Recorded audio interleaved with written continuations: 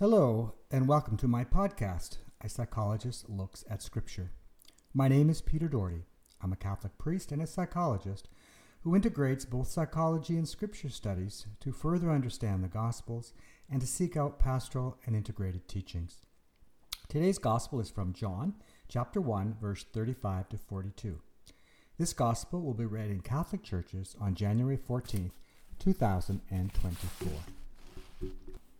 Today's Gospel happens in the beginning of Jesus' ministry. We learn about the call of the disciples. The first two disciples were previous disciples of John the Baptist.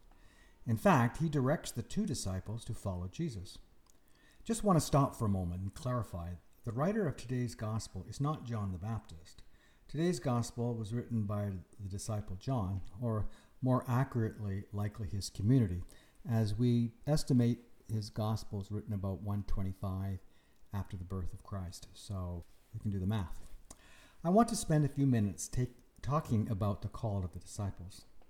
When I was a novice many years ago, I envied how the response of the disciples seemed so easy, far different from my experience, where I struggled with doubts, concerns, and wondering if I was discerning correctly, whatever that means.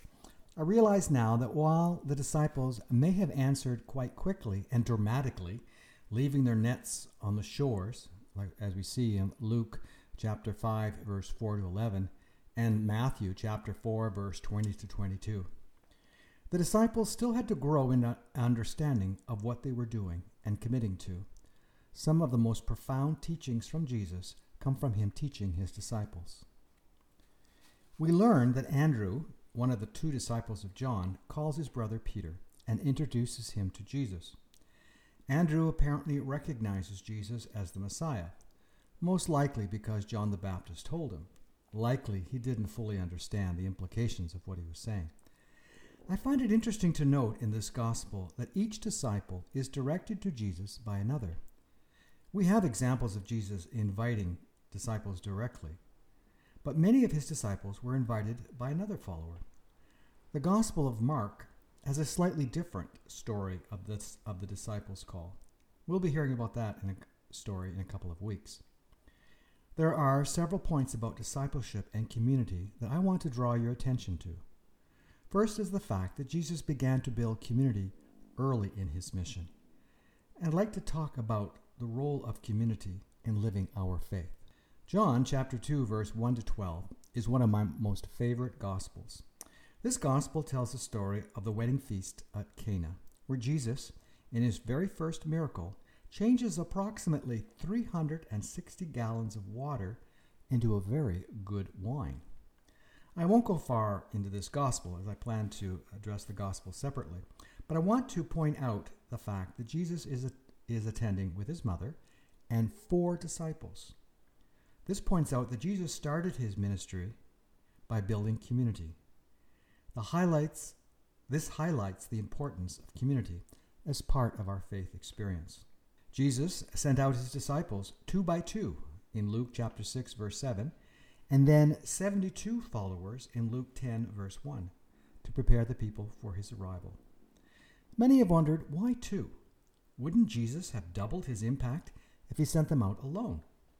Some scholars suggest that the law required 2 witnesses to verify testimony.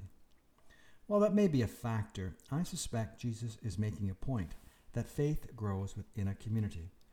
The 2 disciples can support each other, challenge each other, and be a model of what a Christian means.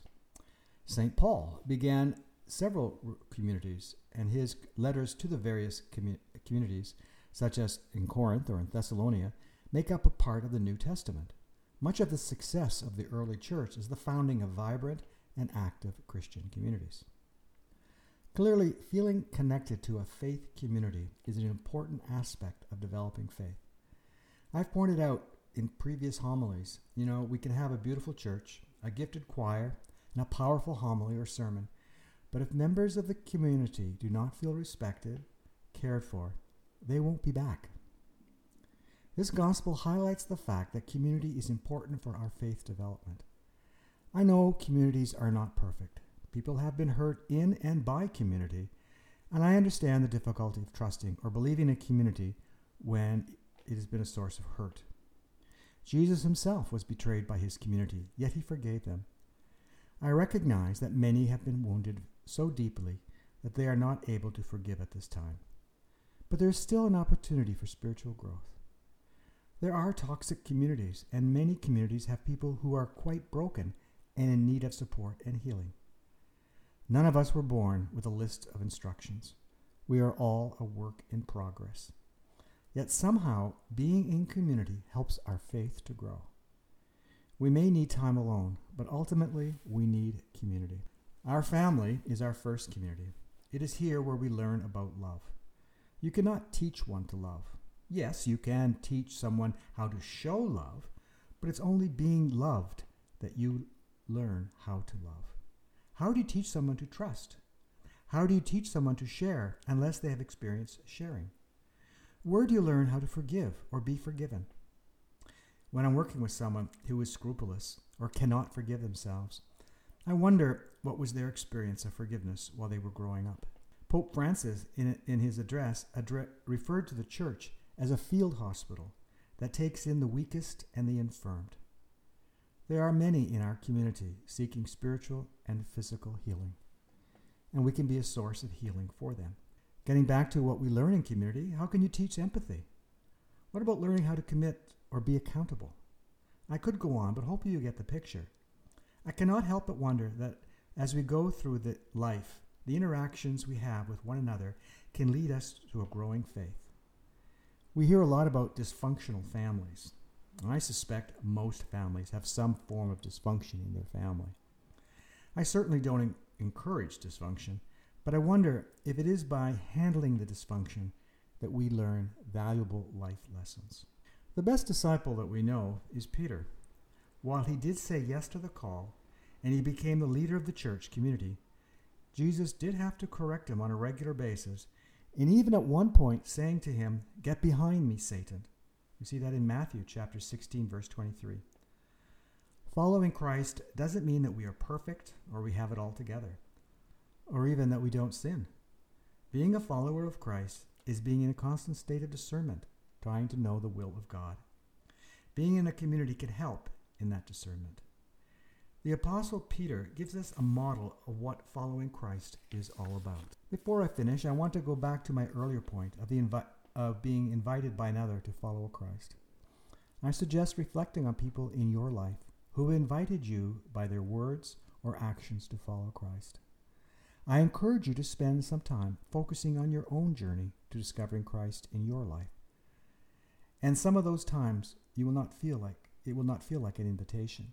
On the other hand, who are the people who have inspired you? We bring Christ to people in various ways.